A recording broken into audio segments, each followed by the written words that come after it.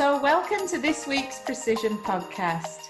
And this week I'm talking to Dr. Saira Qureshi.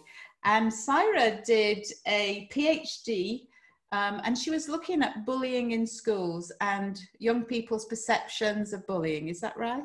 That's correct, yes. Thank you. And so Saira's interested in bullying in all its forms. Am I right? I think that's correct, yes. Mm-hmm. Yeah.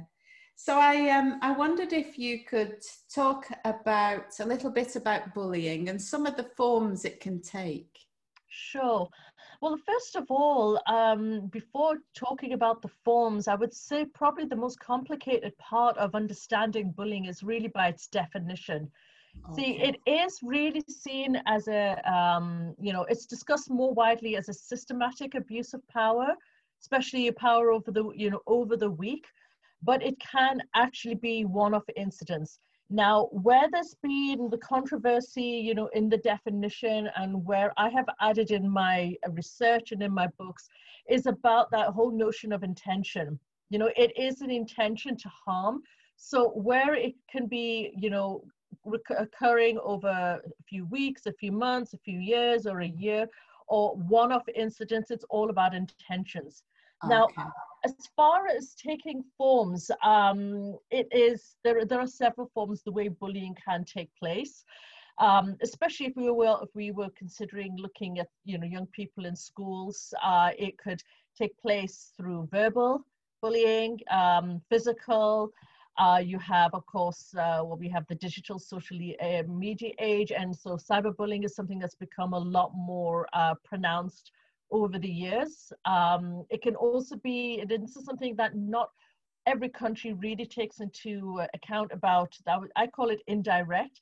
And this is small things about spreading gossip, leaving people out, isolation, spreading rumors, all of those things. Again, it's all down to having the intention to harm. This is something, this particular, form of bullying can happen not only in schools, but also in the workplace setting, within social communities, and families as well. So it's something that, it's down to that notion of harm, and the impact, obviously, it does vary on the severity level. But not all, I would say, countries take that into consideration.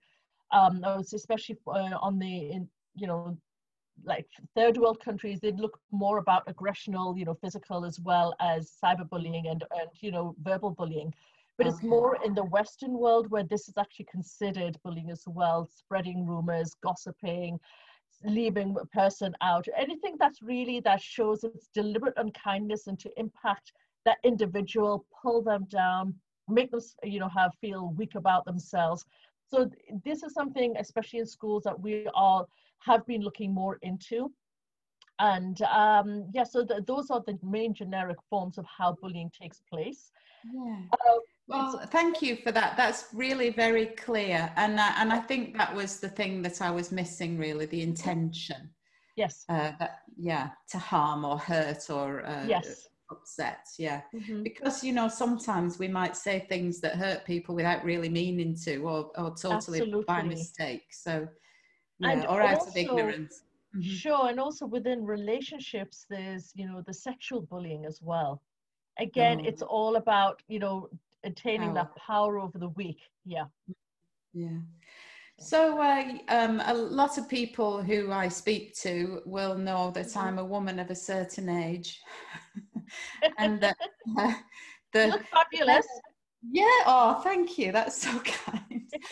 And so, this is something that I found myself, that as I'm in the menopause, that my confidence hasn't been perhaps quite as robust as it might have been previously. Okay. And so although I certainly can't profess to have been bullied, but I think that, bullying in the workplace for women around this time, I think we might be more vulnerable in view of the fact that our confidence is low and that sometimes the bullies can spot those traits. Do you think that's something that has any mileage or not? Well, without a doubt, if there's anything that could be to a disadvantage, and especially with a woman, menopause or pregnancy, whilst every workplace has their own policies and guidelines and not to discriminate, I would say it still creeps in, it still falls in. And so, yes, there can be this, a person can be made to feel, I would say, less confident about themselves through certain comments, like if they are experiencing the menopause or they're not being able to perform to the usual capacity because of a particular issue, that can be directly used against them. But it not actually discussing the menopause or changing the temperature of the heat in the room, the air conditioning. These things can be really, it could be a lot more contrived, and to try and sort of, put the person off from being in the job or being in the area. And maybe, you have a manager who might want to bring on, want to employ some more younger people, but they can't get rid of certain employees just because they're of a particular age. So there could be certain actions and things taking place, even how they're addressed through email as well. Anything that an individual, if they feel victimized, 99.99% of the chances are they are being victimized. So, and this is something, not just talking about menopause, but it's just in general, the amount of training that's given in the workplace about bullying and having that social and harmonious atmosphere is a lot less compared to schools and within the communities. And this is something I've discovered a lot in living in America as well. Companies not acknowledging they have a problem. So yes, that whole menopause category would actually come under that, area as well. Yeah, no, that's interesting, isn't it? The sort of subliminal, attacks. Like you say, the room is too hot, or because that really speaks to me. I must say, I would find it very difficult if I didn't have a degree of control over that, when I'm in the middle of feeling somewhat flustered. And I think you obviously have a lot of expertise in this area, and I really don't. I just remember that there was one occasion when I was working with somebody, and I lived in Scotland at the time. Okay. And this particular individual took a dislike to me. For quite a long time, my life, was not very comfortable with this particular individual around. And so I kind of had some very short-lived, thankfully, experience of feeling like the workplace was not a happy place, because that's a horrible feeling. You spend so much of your time, so much of your day at work, don't you, for that not to feel like somewhere that you are safe or valued or respected. Well respected, So how could we deal with those kinds of situations? Do you have any insight into how we deal with that? Absolutely. Well, my main mantra is that no victim should really suffer in silence. And ultimately, whilst there are mechanisms of support put into place, whether it's a bullying incident, within a relationship to, which I also class as domestic violence, or incidents that happen in school, the community, or even in the workplace, that ultimately there still is such a lack of reporting. And the problem is in the workplace, it's really because of the lack of training, with HR or have the management, the actual system. A lot of, victims prefer to just try and deal with it themselves, or if you have a trade union that is able to help, go and speak to them. But the most important thing is to not actually sit back and just take the abuse, even if it's some things which, nasty emails or, very sort of contrived and rude conversations and, things which are derogatory, whether it's a superior towards a worker or a colleague, even sexual harassment. The most important thing is that you should talk to somebody. And every company, no matter how big or small the organization or business is, there will be somebody who you can actually discuss any issues where you are feeling that you are being harassed, you are being bullied, you are being belittled. And this is something, menopause is something, it is a sensitive issue. It is a major change in a woman's life. And of course, in the beginning, all your hormones, as well as your sensitivity, you are extremely sensitive, and you're trying to still, produce the best work and, be as fully alert as you were beforehand. So I think there needs to be a lot more training and guidance around this, but always, I believe, to speak out, to not sit back and just let it, fester and, suffer inside to the point where it actually starts affecting your health as well as your self-perception. Yeah, exactly. And I suppose I was going a bit overboard maybe when I was talking about the fact that you're vulnerable to bullying, but just generally you're vulnerable. You feel vulnerable, and your life is shifting, and your capacity to be productive might be impinged upon. And then you don't feel like you can talk to people about this stuff. So, absolutely, like you said, having the workplace training, having an acknowledgement in the workplace, and it's such early days, isn't it, for this to be acknowledged as something that we should make allowances for. In actual fact, I think it took long enough for pregnancy to be something that allowances were made in the workplace, and that accommodations were made, I should say. Absolutely. In the workplace. And so menopause is really only it's in its infancy, the way in which workplaces are. And not to forget that you already are going through such a huge dramatic change internally, but to having to experience such negativity because of it, it also adds more stress, which is further counterproductive, emotionally as well as physically and mentally. So, and there are over 22 different side effects of having stress as well. Wow. So yes, so there is such. I have the list somewhere, but yes, there's about 22 side effects of stress, from leading to abdominal issues, loss of hair, either weight loss or weight gain, a number of things, as well as, neurological issues on the severity side. That, bullying is something that can completely destroy, a person's life, depending on, how severe it is. And as I'm also certified health and life coach, and so I do deal with stress issues. I deal with domestic violence and bullying. And one thing that I think, especially in the workplace, as well as relationships, we need to understand is the narcissists. They exist everywhere. And when you mentioned that somebody took a disliking to you, whether they were a narcissist or not, these people are out to make your life a complete misery. And it's so many times people end up quitting a job that they love or were extremely good at because of the way they're being treated.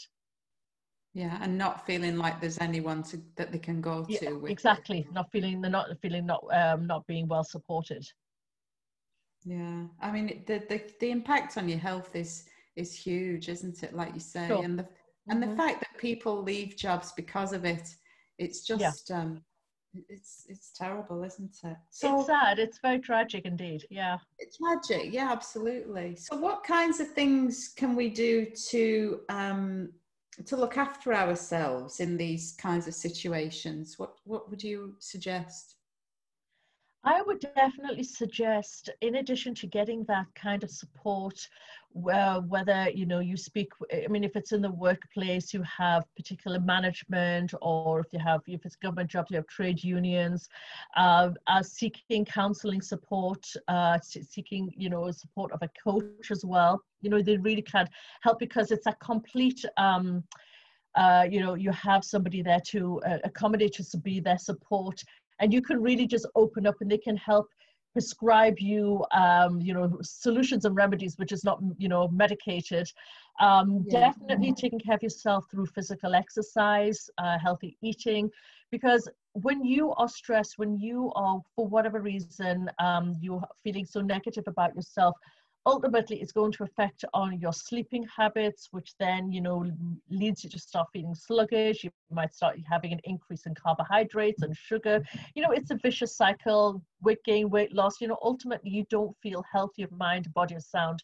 So I always, you know, prescribe, you know, the physical activity, which not only helps reduce the endorphins, the stress, it does make you feel so much better about yourself. You are able to cope with certain, you know, situations. And you as a yoga instructor, there must be so many different types of exercises and, you know, what remedies, what areas that of the body they can help, you know, cure. So it's a real holistic kind of, I would say, solution in it, you know, talking, but eating, you know, and taking care, trying to ensure you get enough rest, because when you are stressed out, if you are being bullied, it's something, the mental thing, it does interfere with your sleeping pattern. And that is the worst thing. Then, you know, all the other things bounce up as well.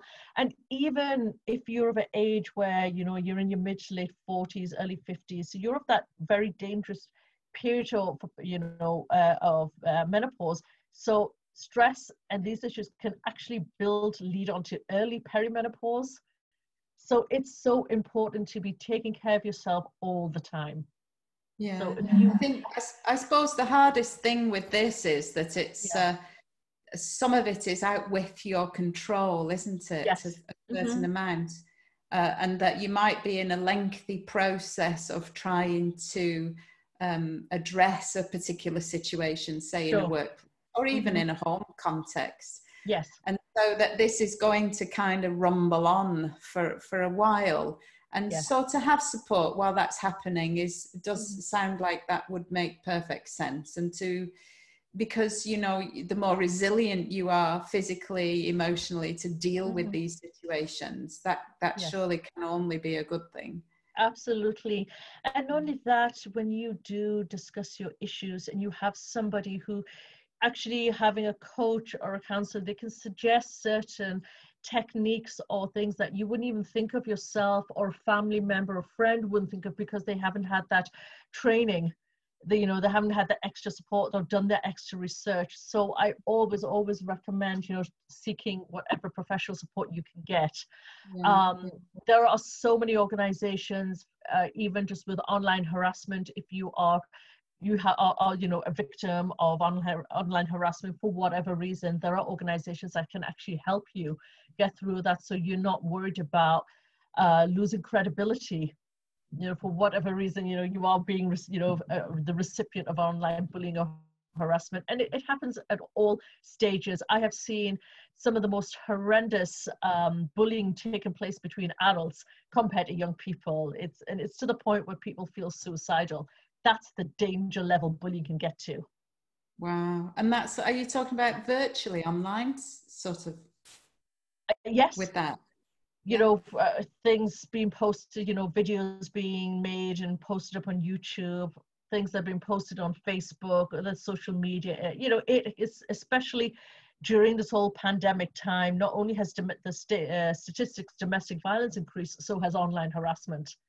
Wow. Because the police are already, they're so overwhelmed with work. So when it comes to, if nothing is harming you directly, like a physical, then it's very low on the agenda. Yes, it is low on the the police agenda, because this, you know, they're overwhelmed with high levels of crime, especially domestic violence, that has actually really grown, especially through this time. So anything which is not directly, you know, I would say hurting you, harming you, then you are pretty much left alone. I mean, they could say, well, switch off from social media, change your number, but it doesn't help when you've got a problem up here and you don't know what's being said or written about you. So especially for adults, young people do get support for online harassment, you know, bullying, cyberbullying, but for adults, it's so much more harder. And if you are in the workplace, I would definitely recommend you document everything, time, date, what's happened, print out emails, have as much evidence as possible. So when you are able to speak to the right authority member, then, you know, you've got your stack of evidence there. Keep a journal. Yeah. Absolutely. Journal, note things down, but at the same time, don't put too much pressure on yourself. Try and do things that make you happy, whether it's to go for a run, go for a walk, play golf, you know, listen to music, something that takes you away from that environment and that actually puts positivity, you know, do that. For me, I mean, I love teaching. I'm a dancer. I love music, and when I teach my dance fitness classes, no matter what I'm going through, I'm like a completely different person after, 45, 50 minutes later. Yeah. So I would definitely recommend all of that. Well, yeah, we definitely want to end on a positive note. Oh, absolutely. So, I think thank you so much for your time. You're a fount of knowledge, a font of knowledge, I should say. Thank you so much, Philippa. And so it's wonderful that we have connected with one another. And thanks so much, Saira, for today. Thank you. You're most welcome. Thank you for inviting me on your podcast. I really enjoyed it, and keep up the good work, and let's hope we can record another session again soon. Yeah, I'd love that. Thank you.